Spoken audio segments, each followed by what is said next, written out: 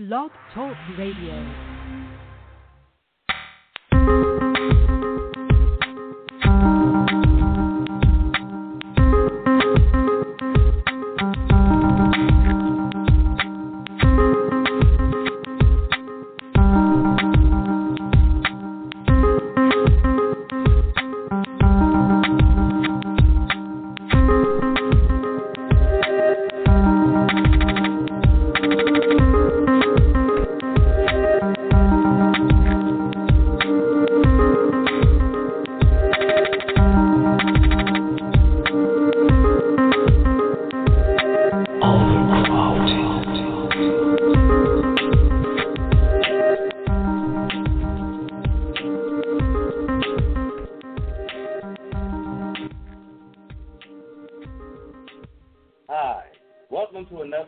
Of Technology Expresso's Cafe Radio, where we bring you up close and personal to the innovators, disruptors, and creative minds in and around technology today.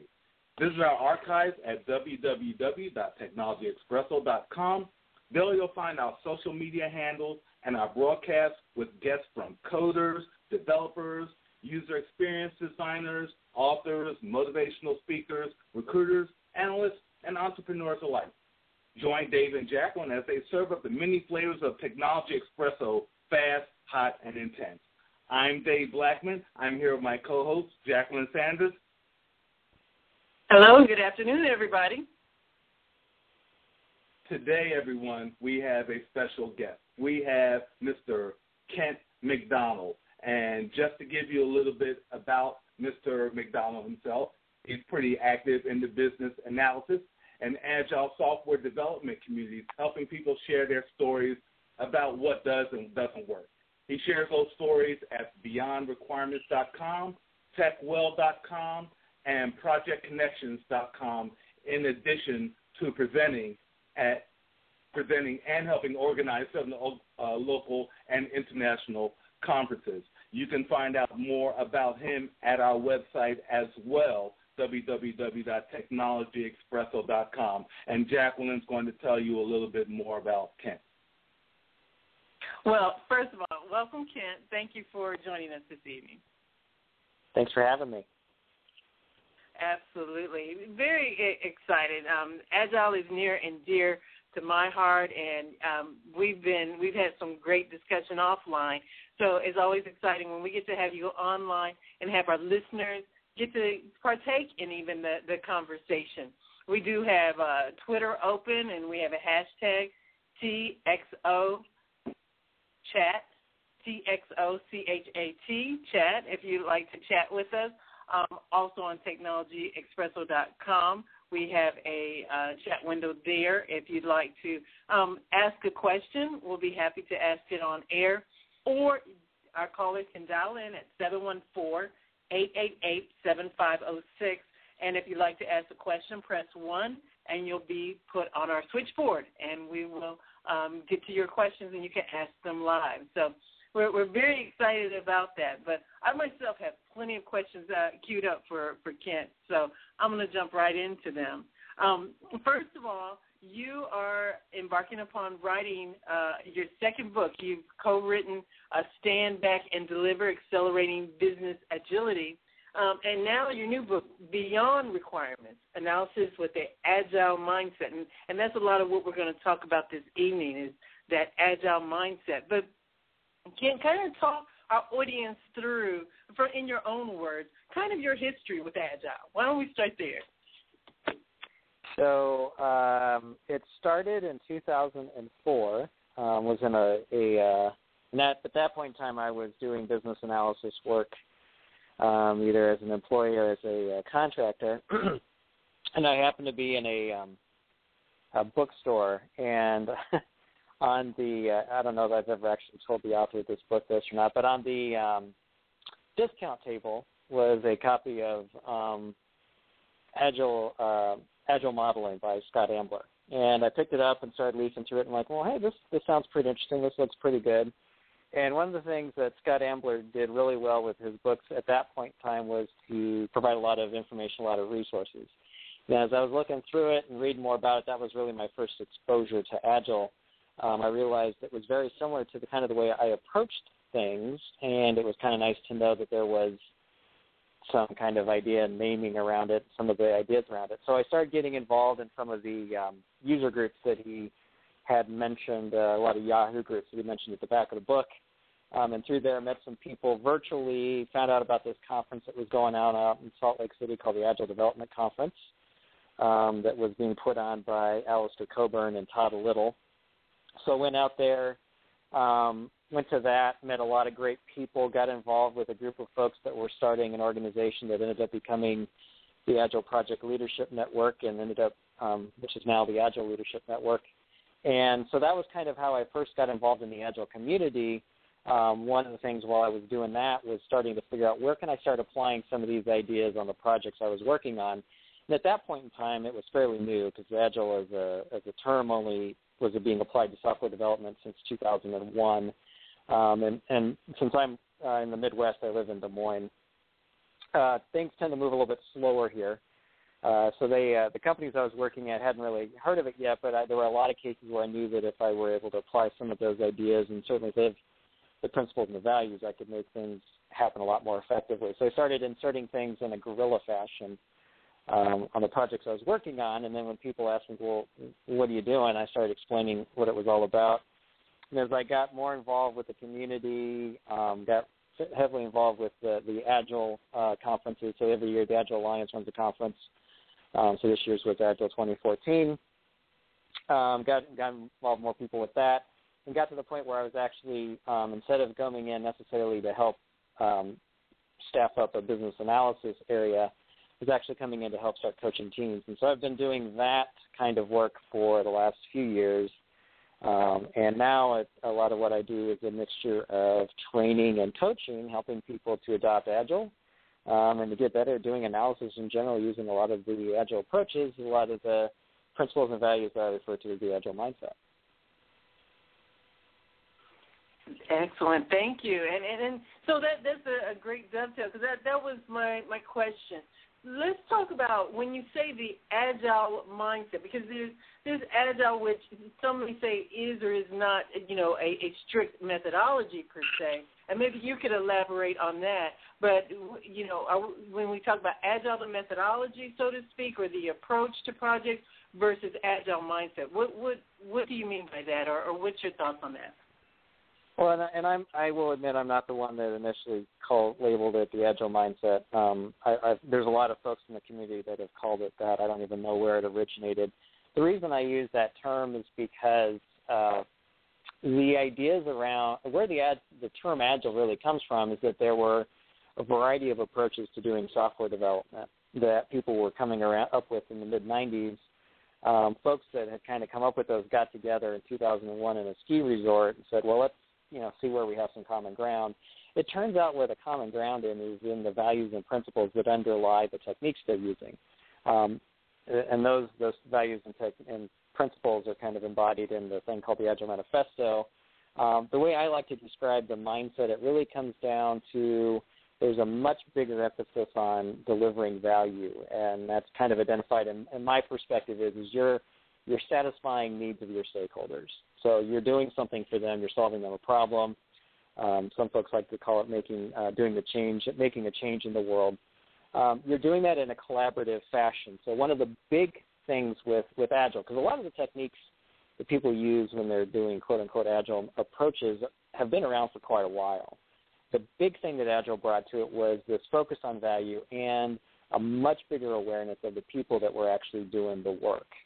The thought is that we really have to start realizing that the people doing this are, in fact, people, and we need to look for ways of how can they work better together. So collaboration is a huge aspect of it. Then there's the big thought around continuous improvement and rapid feedback cycles and being able to try something, get some fairly fast feedback, and then figure out, okay, what do we need to do in order to change that? Never sitting still, realizing that our first thoughts when we start out a project probably are going to be wrong because that's the point where we know the least about what we're trying to do.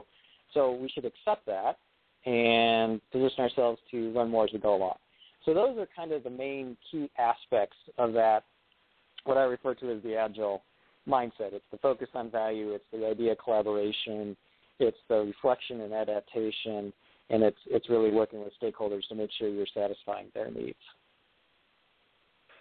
Well, thanks a lot for sharing that with. I'm sorry, Jacqueline. Go ahead. No, I'll give it to you and let you must have a question online, so I'll let you take it. Absolutely. Thanks, Jacqueline.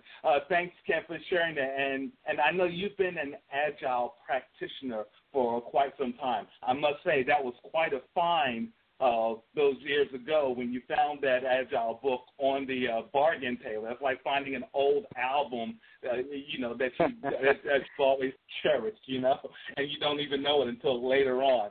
But as I mentioned, exactly. The Agile methodology has gone through a lot of evolution. And if you could explain, what have you seen during that evolution, from where it started to where it is today?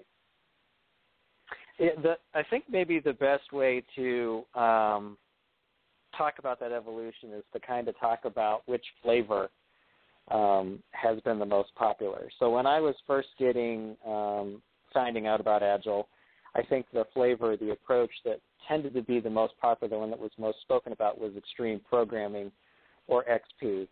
And it, of all the approaches, they all have different kind of emphasis. They all focus on slightly different things. Most of the original Agile approaches were all, I like to look at them as they were all kind of built to address problems in software development or product development surrounding software. So that's really kind of where they all grew up. Extreme programming places a much bigger emphasis on getting really good at what I refer to as engineering practices. So practices that people do when they're actually physically developing software. As things progressed, you started seeing Scrum take much more market share, if you will, about people when they're adopting Agile. And I think there's for a couple of reasons for that. One is that it was a bit easier to learn, I think, than extreme programming. Because one of the emphases of extreme programming is pick a few very good, very helpful approaches and take them to the extreme. And so that was challenging for a lot of people because especially things like pair programming, test-driven development, those were substantial changes in how people were working. So Scrum instead kind of took a look at it and said, let's change how we approach managing the work we're doing and organizing it. It doesn't really have a lot to do with core engineering software development practices so much as let's figure out how we organize and how we collaborate. So fairly easy to learn, but can be very difficult to master. It, too, does require a bit of culture change, but you see a lot of organizations adopting it because it's easy to adopt. What you see happening, though, is they adopt the practices, but they don't necessarily go all the way and adopt the values and the principles, which is unfortunate because then they run into failures because they are kind of going through and they're going through the motions of doing the practices, but they don't always realize that they're opening themselves up to risks because they're not making the changes in how their organization is structured to really make those practices effective. So that Scrum, the focus on adopting Scrum was probably kind of the middle thing where it's let's put a bigger focus on project management. The evolution has also happened as people start, depending on who started finding out about it. First it was practitioners, so they were just trying to find ways of doing software development better, and then it became a bit more commercial. So where Agile has kind of crossed the chasm where you got a lot of different people coming in and trying to get their piece of the pie, if you will. And so it's kind of, again, morphed. And that really is, I think, in my opinion, driven a lot more of the go the route and do the practices but don't really live the principles. The next step is the folks that had originally started doing Agile then said, well, seems like there's got to be something better. We even need faster feedback cycles. And so around 2006, 2007 timeframe, David Anderson came out with Kanban, which was influenced by the Toyota production system and things from and lean manufacturing ideas. And it was really a process of saying, we don't even necessarily need to do things in iterative. Let's go from a more flow-based perspective. But again, still looking at how do we manage work and things of that nature. Then, as of more recently, there's been a bigger focus as some more of the larger more conservative, more staid organizations have started saying, hey, this Agile thing's been around for 10 years or now, so it must be going to stay. We better take a look at it.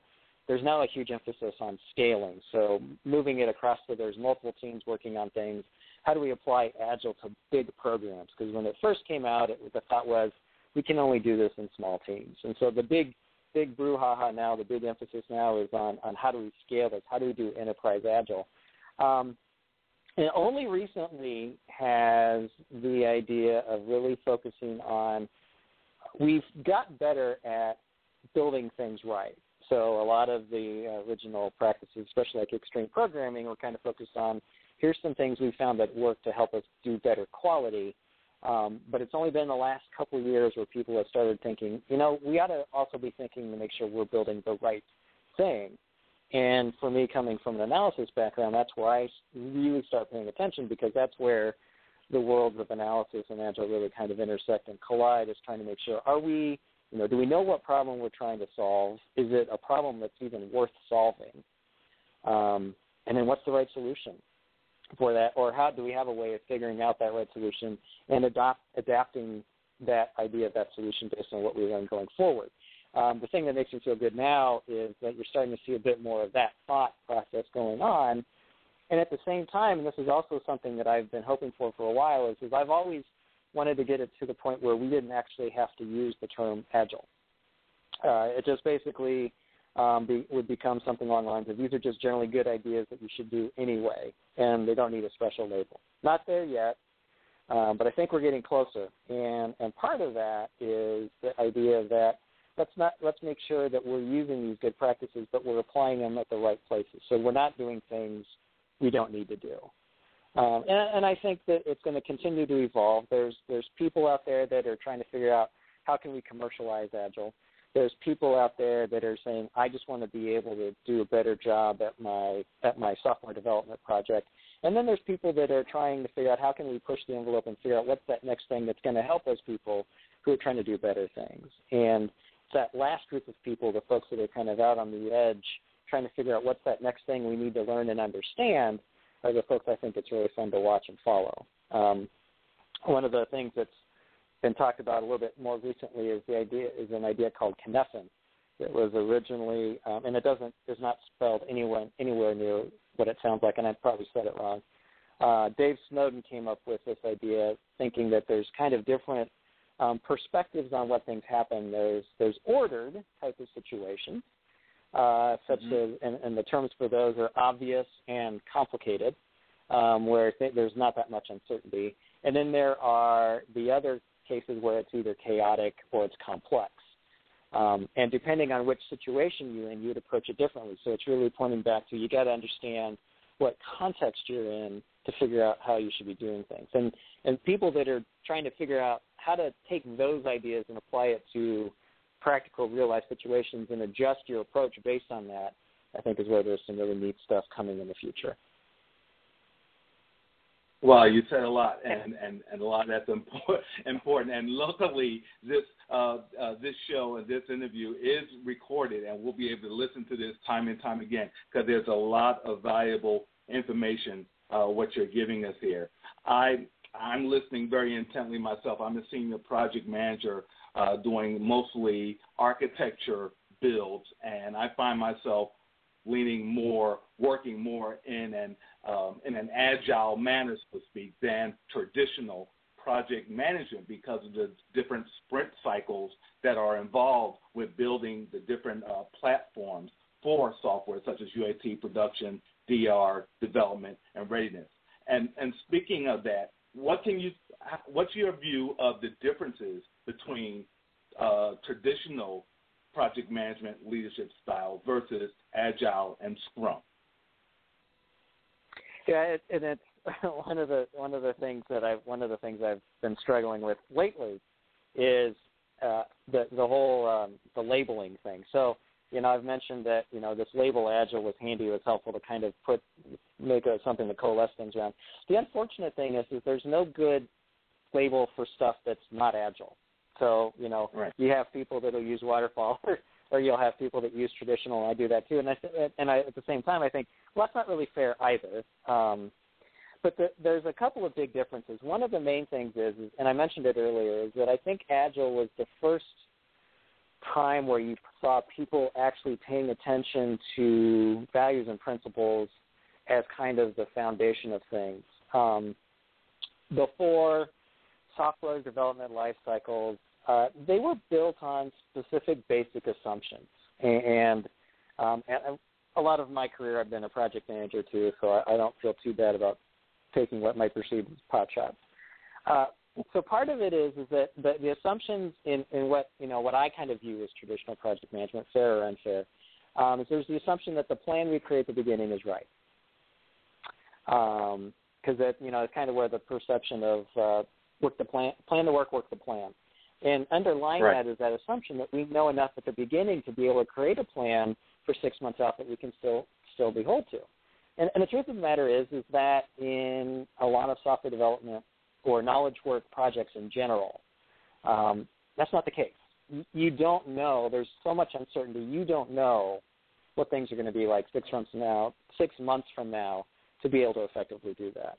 So one of the things that Agile, I think, just kind of, if nothing else, it just admits, it recognizes and accepts the fact that we don't know what's going to happen 6 months from now. That doesn't mean we shouldn't plan.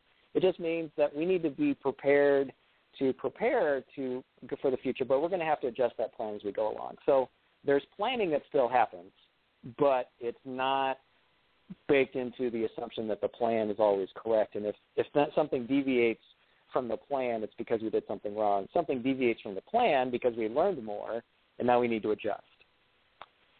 Another difference is kind of how you treat people. And this may end up being a little bit unfair.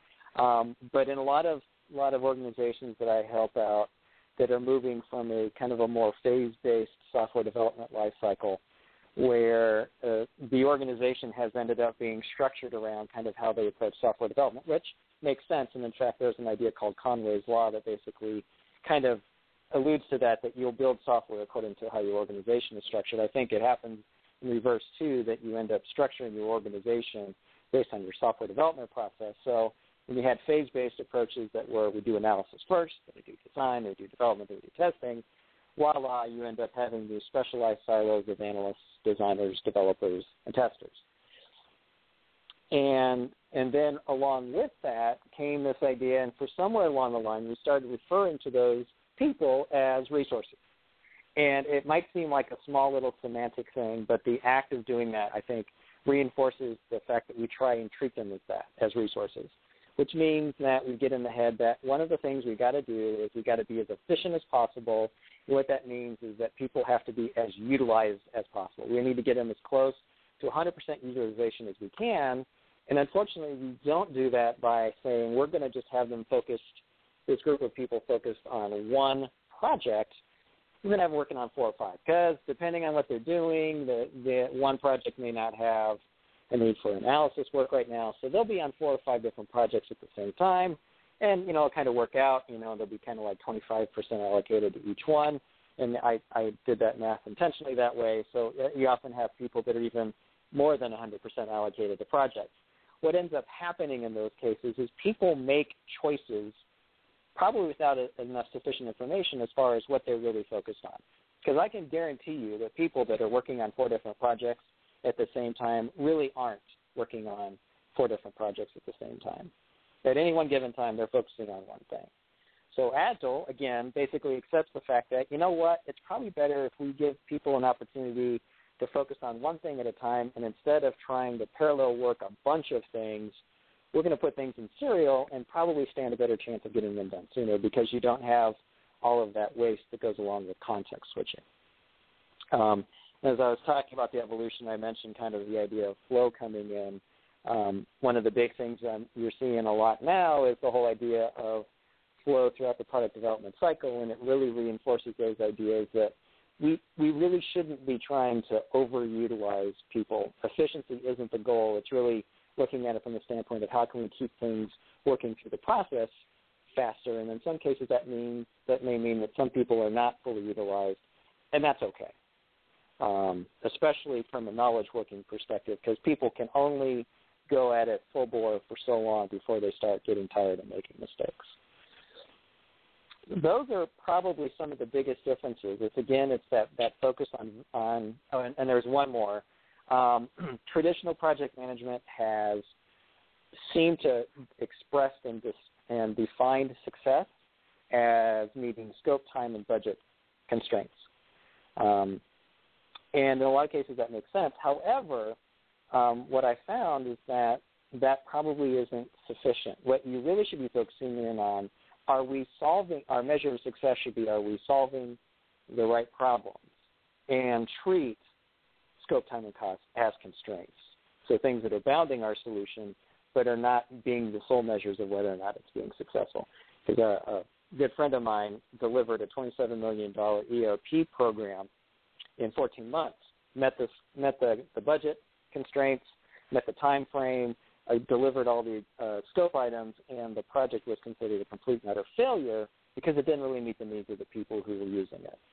So somewhere in there, something happened. So I think that there's a difference in how success is measured and how those triple constraints are treated. Traditional, those are really the measures of success in a lot of cases. In other approaches, it's more along the lines of we treat those as constraints, but we're really trying to figure out let's figure out what value are we providing. Thank you so much for that. And now I'm going to be, David talked from his perspective from project management. So Kent, you might guess that I'm going to speak up on behalf of the business analyst now. We're kind of double teaming them, aren't we? But fair enough, because the audience is often split between those two roles, and I think both of them, when Agile came along, people struggled to, well, where do I fit in this new environment? So business analysts, I remember talk of them, they're going to put us out of business. They don't need us anymore. Or everybody else on the project was Agile, but the business analyst was doing double time, trying to document and keep up and get the right proper signatures or whatever the case may be. How have things kind of fallen into place, and is there a better understanding of the business analyst role, traditional or not, on the Agile team? Yes and no. I think there's probably a growing number of people in the Agile community that have a better understanding of where analysis skills can be helpful. I would also say that there's a growing number of people that have been business analysts for a long time that have a better understanding of what Agile really means and where they can fit in. I would also say there's a lot of misconceptions on both sides, mostly because of bad experiences they've had with people from the other community. So I like to look at Agile as providing folks with analysis skill sets as giving them a great opportunity to actually do analysis. And it comes back to what I mentioned before as far as that whole focusing on value. Do we know what the problem is we're trying to solve? Is it the right problem to solve? Is it worth solving?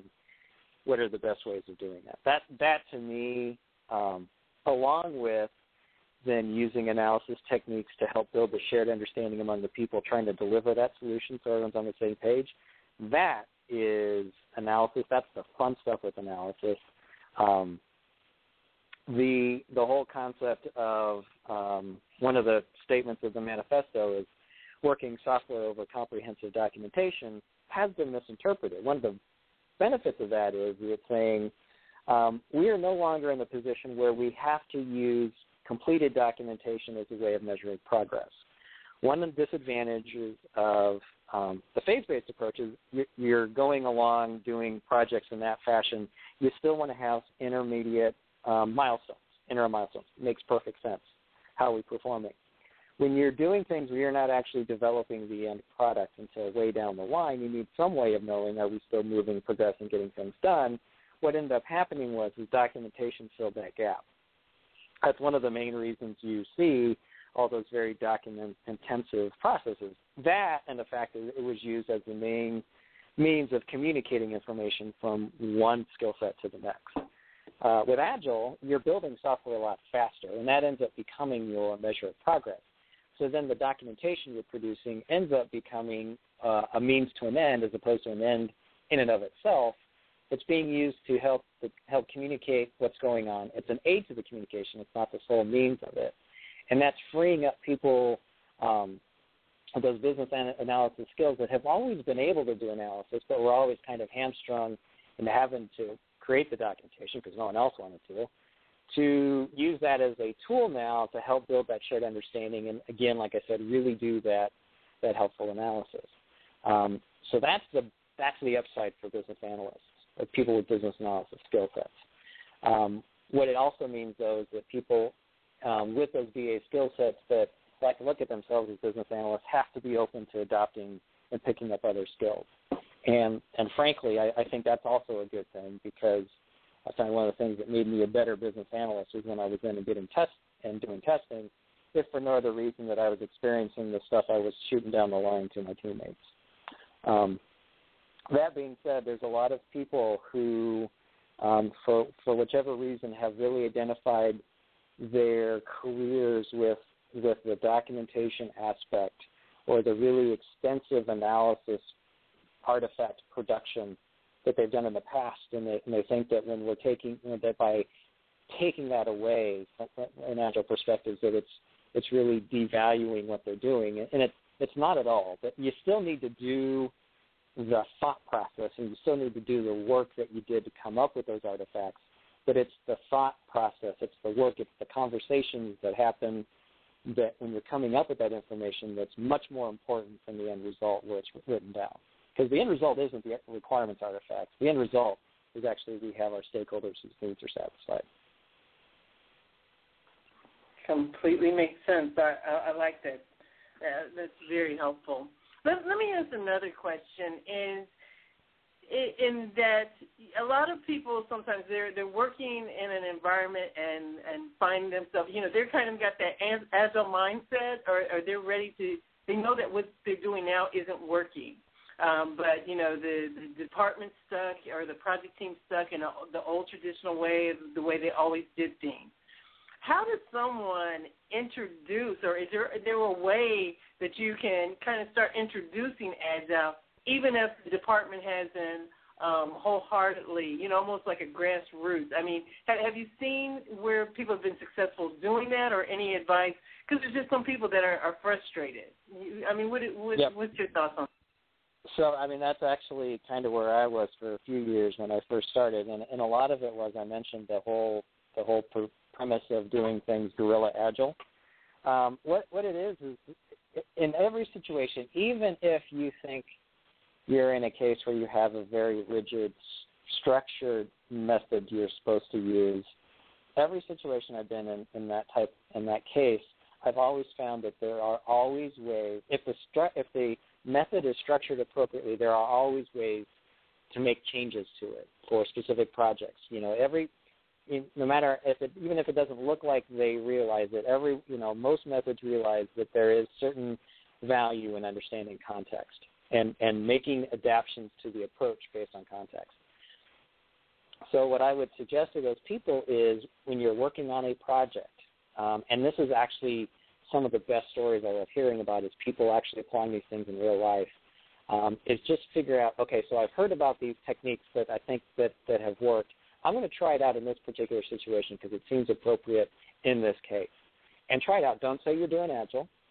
Don't, and in some cases it may not even necessarily be asking for permission. It might just be begging for forgiveness. But saying, we're facing a problem. We need to get something resolved fairly quickly. Let's try it this way and see how it works. And, certainly it's probably going to be influenced by something people have heard about Agile teams doing. Don't give it any of the fancy names that the Agile community unfortunately likes to create to things. Just say, we're having a communication problem. Maybe it would be good if we, touch base 10 minutes every morning just to kind of see where everybody's at and just kind of coordinate things. Don't call it a stand-up. Don't call it a daily scrum. Just say, hey, I think it might help if we just kind of get together and touch base a little bit and see how that works. A friend of mine that I work with here in Des Moines has some great stories about how she actually helped an organization adopt Agile. Now, they had basically decided they were going to do Agile, but they didn't quite realize what that meant. So she has a lot of great stories, and she was working with senior IT leadership about how she worked with them gradually to work within the rules that existed to gradually get them to change. And a lot of it is just find situations that are kind of problematic and offer solutions. Don't call them fancy names, just try them out and show some success. And then afterward you can say, well, what we did there was this, and maybe we can take the next step now. So it's often a gradual thing, and that's often how you see organizations adopting Agile is they'll start with one team, see how things work with that team, and then gradually start expanding it out to other parts of the organization. Absolutely, and I agree with that because very rarely do you find a complete organization willing to adopt Agile methodology as a whole overall. It's much better sometimes to start small and let it gain some popularity with quick wins as far as the successes are concerned, and let it grow organically. Now, do you ever? How often do you see pure, true Agile implementations, or do you see more of a hybrid where you see maybe traditional PMI project management with Agile mixed in, or with other variations of Agile? What's been your experience, Kent? I don't know that there actually is, and I'll have to preface this with most of the organizations I'm working with internal IT organizations that are in the financial services insurance type situation. So they are not going to be the type of place where a pure Agile thing right off the bat is going to work, simply because of the chances are they don't have the culture of open collaboration that's going to make that work.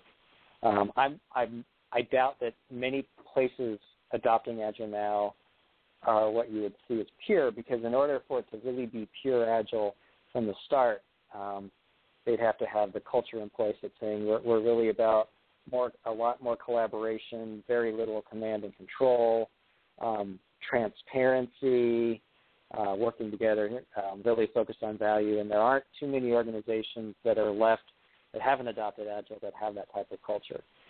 So those organizations struggle because, they adopt the practices, but in order to take that leap and really make it effective, they have to really start making changes to their culture, and culture change is hard. It's very difficult. It's something that takes a long time, and so you'll see what a lot of teams will do is they can only get so far as doing some of the practices, and then gradually start working on the culture so they can do some more of the things to get really some of the big benefits of Agile. When I work with teams and organizations just starting, the biggest thing I see is that it's usually they're going from a situation where they're organized, they're doing they have the resource pools, and then when they have a project come up, they pull people from the resource pools, they work on the project, and after the project's done, they blow that team up, send them back to the pools, and pull another team together. And one of the big things with really making an investment in doing this is you're having to change your organization structure, saying, we're not going to do that anymore. We're going to have teams that are consistently together, that are cross-functional, that instead of taking people to the work, we're going to bring work to the teams. And there's a lot of people that are afraid of doing that because it's so different than what they're used to. And when I say people, it's usually the managers, not the people working on the teams. Absolutely. That's totally understandable that you get that type of feedback. What I've seen is it's harder to implement Agile as a whole in a large global organization where you have already a large culture established, and it's easier, as you mentioned, to change the culture when you have a smaller group of people or a smaller organization.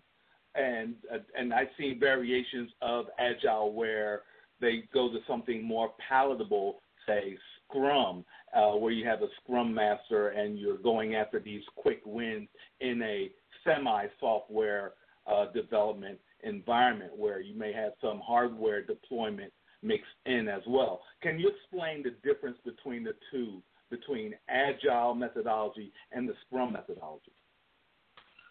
I I've adopted an analogy for describing this that about a year ago that I find to be fairly effective. So if you were to imagine Agile, if you were to equate Agile to facial tissue, okay, Scrum would be Kleenex. Extreme programming would be pups. Scaled Agile Framework, if you've heard of that, would be the Mongo huge generic version that you get at Costco. Scrum really is just it's a name brand of a particular approach to Agile. Where the Agile software development label came from was a group of 17 guys, I mentioned this before, that got together in 2001, and the people that were there were guys, and they were all male at that time. They had created these different approaches, and they wanted to get together and see, what the consistencies were. Two of the guys there were Jeff Sutherland and Ken Schwaber, who were the two that came up with Scrum. So as it originally started, Scrum is a subset of Agile. It's one of the Agile approaches, but because of the marketing that's gone on around Scrum, the whole stuff around certification and kind of the own community that's kind of built up around Scrum itself, it's kind of got taken on a life of its own. But in reality, all it is one flavor of Agile.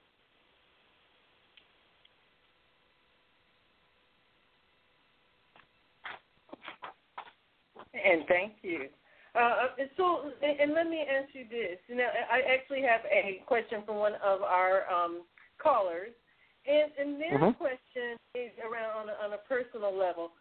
They're working in an environment that is stuck in kind of that waterfall, what we talked about, kind of just an archaic method. They're ready to break out. They want to pursue Agile. What would you say to someone who's not getting it from their work experience?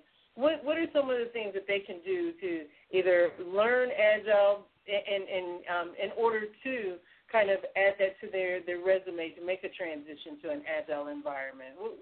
You got some tips there. Excuse me. So depending on what I guess it doesn't really depend on what their particular skill set is, but so what one of the things is that, and kind of the way I did it is, again, you can even on the projects you're working on, you can see where can I start applying these ideas and start modeling that behavior yourself in the practices you're working on, and you might find that you can gradually get something moving more closer to an Agile setting. The other thing that is starting to happen a lot is that, in fact, they had one in Des Moines here recently where there'll be hackathons or code jams where, for example, over a weekend, and it happens a lot in the entrepreneurial community, where for a weekend you get together, or startup weekends, where you get people together that they have a weekend to kind of build a product from scratch. And although they don't often say they're doing Agile, that is probably the best example of working in that kind of fashion, because it's effectively we've removed all kind of process constraints. And we're just doing stuff that makes sense in order for this team to work together. So finding opportunities like that to kind of work on things is also helpful. For example, one of the things I'm doing on the side, it's not part of my day job, is I'm the product owner for the submission system for the Agile Conference. So the Agile Conference is a week-long conference. This year it was in Orlando. We had about 240 sessions. And the selection process for that is we open it up to anybody in the community who can submit things, and it goes through a review process. So we need a system to handle that. And so I'm the product owner for that submission system. I work with a couple developers, and we, again, drink our own champagne. So we take a extremely Agile approach to building it, to the point where we don't even use iterations. We do it very flow-based, but we're using a lot of the concepts, especially around, are we delivering the right things, and what things should we be focusing on. So finding some of those types of side projects that are going on is also a great way to get some experience, maybe not necessarily at work, but there might be other things going on outside that we can apply some of those ideas as well. So those are some things that I've done and seen that some others do that are good ways to kind of get that experience. Most cities have local Agile user groups. People can go to agilealliance.org, and they have a user group section where you can see, okay, is there any kind of group in my local area that might be doing that kind of thing? There's usually groups in cities, and then There's some companies that have things like that as well. And in Iowa, for example, we have Agile Iowa, which is an Agile-focused user group, and then also our local IIBA chapter, so International Institute of Business Analysts, have a Agile discussion group where folks get together once a month and just kind of share stories and ask questions and talk about either experiences they're having or, they're trying to get into it and asking questions from that standpoint. So look for some of those community groups can be a helpful place to kind of get started and hear about what opportunities might be out there as well. Absolutely. And you're being a bit modest because there's also your book and your upcoming book, Beyond Requirements. And let's talk about it. You first co-wrote with Stand Back and Deliver, co-authored that, Accelerating Business Agility. And now in 2015, I think we targeted the first part of January, we should see Beyond Requirements. Talk about where you were when you were part of writing the first book, and now what's brought you to the point that you're ready to write another book, and what's your focus here? Maybe has it changed a little bit? And who's the target audience for your new book? So Stand Back and Deliver, I co-wrote with Pollyanna Pixton, who has numerous years of experience in tons of different software-type projects. She is really now heavily into leadership and an idea called collaborative leadership.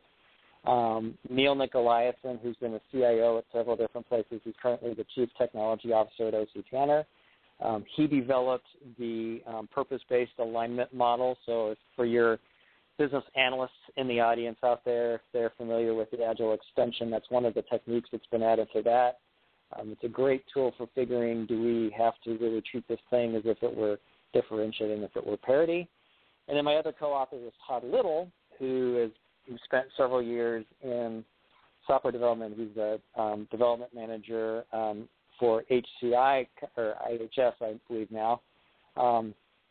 And his big thing is he does a lot with estimation and risk. He was also kind of one of the founding folks of the Agile conference, and because of the perspective he had and the company he was working at the time of getting folks together. And the way that book came together is that Pollyanna, Neil, Todd, and I all had kind of different angles of things we were focusing on. And we realized that our different ideas and tools, Pollyanna with collaborative leadership, Neil with purpose-based alignment, Todd with context leadership, and me kind of the view of putting it all together in a certain way, really would be a helpful book. And so it was targeted at leaders of organizations, very helpful for people that are trying to manage portfolios. Very simple, straightforward tools. I get a lot of ribbing because there's a lot of 2x2 matrices in that book. But they're very powerful tools that are fairly easy to learn but have a lot of subtleties to them. We wrote that in 2009. And then for a couple of years after that, but again, it was targeted more towards leaders of organizations. And in fact, Pollyanna and Neil have gone on to write another book that just came out this year called Agile Culture Change, I believe, which is a great book, which is kind of extending the idea of some ways of helping change cultures, again, by how they've done it in various organizations. I found out that I thought that there was a unserved market, and so the target for Beyond Requirements are people that are involved in internal IT projects. Certainly business analysts are a big part of that, but just really anybody that might be doing analysis. And really the reason I chose the name Beyond Requirements is it's kind of getting to that thought of saying, analysis skills, there's a much more to it than eliciting and documenting requirements. It's really about, again, what I've been talking about, it's that understanding where the value is, figuring out if you're solving the right problem, but using some analysis tools that exist to make that happen. So the book's about kind of changing how analysis works with an Agile mindset, applying analysis tools, but then also bringing in tools from other places to solve analysis-type issues in internal IT projects. So I bring in stuff from lean startup ideas that are very effective and very powerful that can be still useful even in large organizations that are doing internal IT, and some other domains. And it's just kind of saying, here's things I found to be helpful. I'd like to pull them together for you and say, this is where you can kind of use these ideas to really do much more interesting and be much more effective and be more valuable to your organization if you have these analysis skills. Excellent. Well, a great opportunity there, and you know, I'm just jotting down my notes.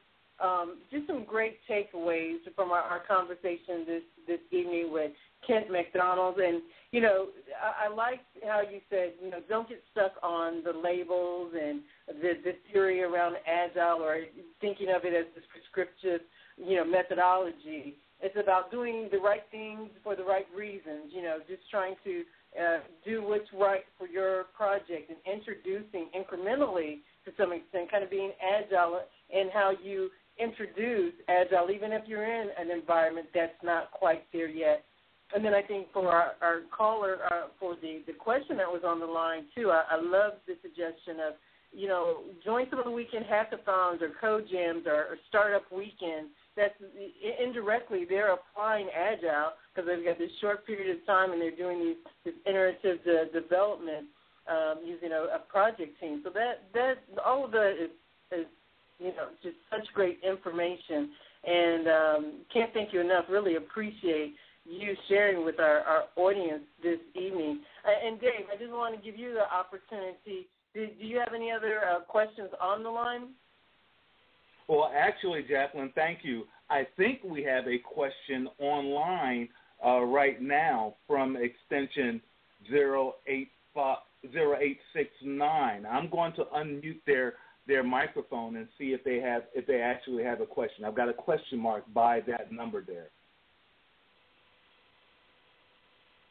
Hello, you're on the air with Dave Jacqueline at Technology Espresso Cafe Radio, extension 404-952-0869. Did you have a question for Mr. McDonald?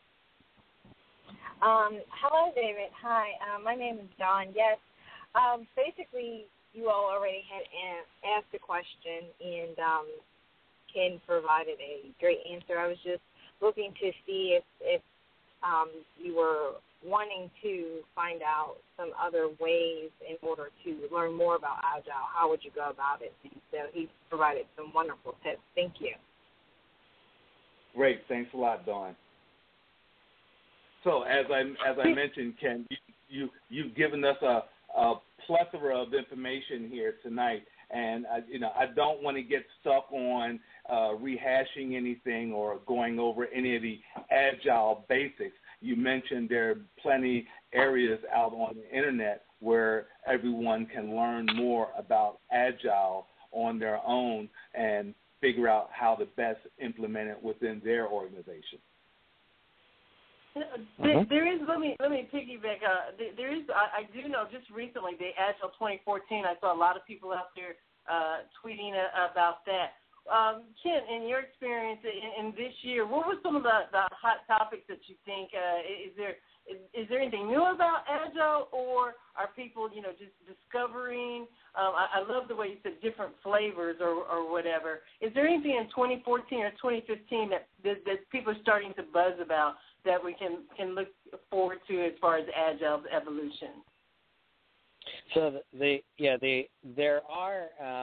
are some hot trends that came out of the conference this year, and then there's also new stuff that people are talking about, and those aren't necessarily the same thing.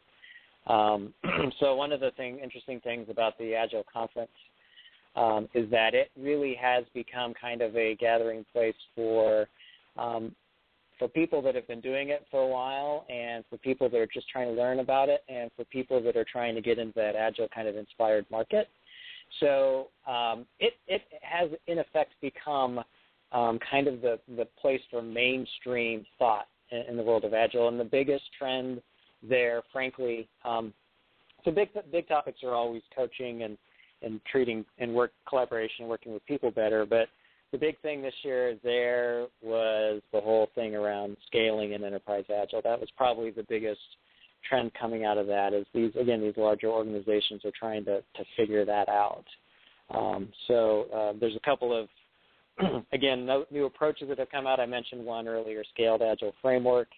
Another one that's quite popular is by the guy that whose book got me started on this whole adventure 10 years ago, Scott Ambler's come out with Disciplined Agile Dad. I can't remember what the last D stands for. So those are a couple of different approaches, and if you Google those things, you'll get tons of information about that.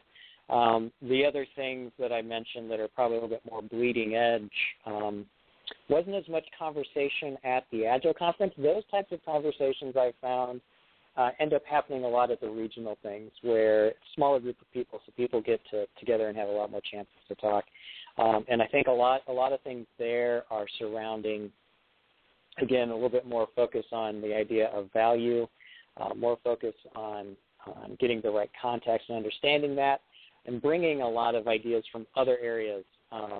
Behavioral psychology, for example, is really starting to pop up. So the work of Daniel Kahneman and cognitive biases and things like that influence decisions people make.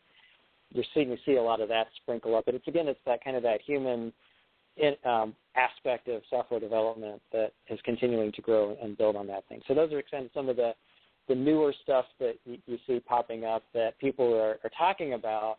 And these are the really experienced folks. And then there's other folks that are trying to figure out, okay, so how can we take that and make it practical and apply it to when I'm working at the bank on an IT project? And that's one of the places I like to work in, is keeping an idea on what's going on in some of those really advanced areas, and then kind of helping folks that are really just involved with software development as a job and trying to just do a better job, get that thing done. So that's one of the things I'm focusing on now in my role as VP of Product Development at B2T Training, is kind of building that curriculum that says, how can we bring some of this really good stuff and make it practical and useful for people that are just trying to do good analysis and good software development. Absolutely, absolutely. And ladies and gentlemen, you can follow Kent McDonald, our guest tonight, on beyondrequirements.com, his blog, and continue to get all of these nuggets of wisdom and insight. And so, Kent, we want to, again, thank you. Also, as you mentioned, B2T Training, great resource for training and education around all things requirements, I should say, as well as a shout-out to a good friend, Cooper Smith. And we look forward to having you back anytime, Kent. Please keep us posted on that book when it's ready. We'll come visit you at your first book signing and broadcast live right there with you. So just all right, let us know. Great. And David, there's a lot of people Dave, asking if the book's done yet. Absolutely. Yeah, now you have a reason, yet another reason why we got to get this book and get it out there. That's right. Definitely. Beyond Requirements, ladies and gentlemen, Mr. Kent McDonald sharing his experience with Agile methodologies and that mindset. Thank you, Kent. As Jacqueline mentioned, our microphone's always open to you, sir. All right. Thank you very much. Appreciate it. You're welcome. Thanks, everyone, for joining us here at the Tech Espresso Cafe. Again, visit our iRadio website. You'll find our show archives where you'll have this very informative conversation, as well as others for download or repeated use and sharing. We also have a text reminder for our shows to stay abreast of what's going on with Technology Espresso. You can send the text message to 41411. If you text launch to 41411, you'll get text on your cell phone of our upcoming shows. No more than 4 a week, and that's if we send one out. So that's just so you can stay in touch, stay up on what's going on and what's brewing at the Technology Espresso Cafe. Thanks again, everyone, for joining us. Good night. Good night.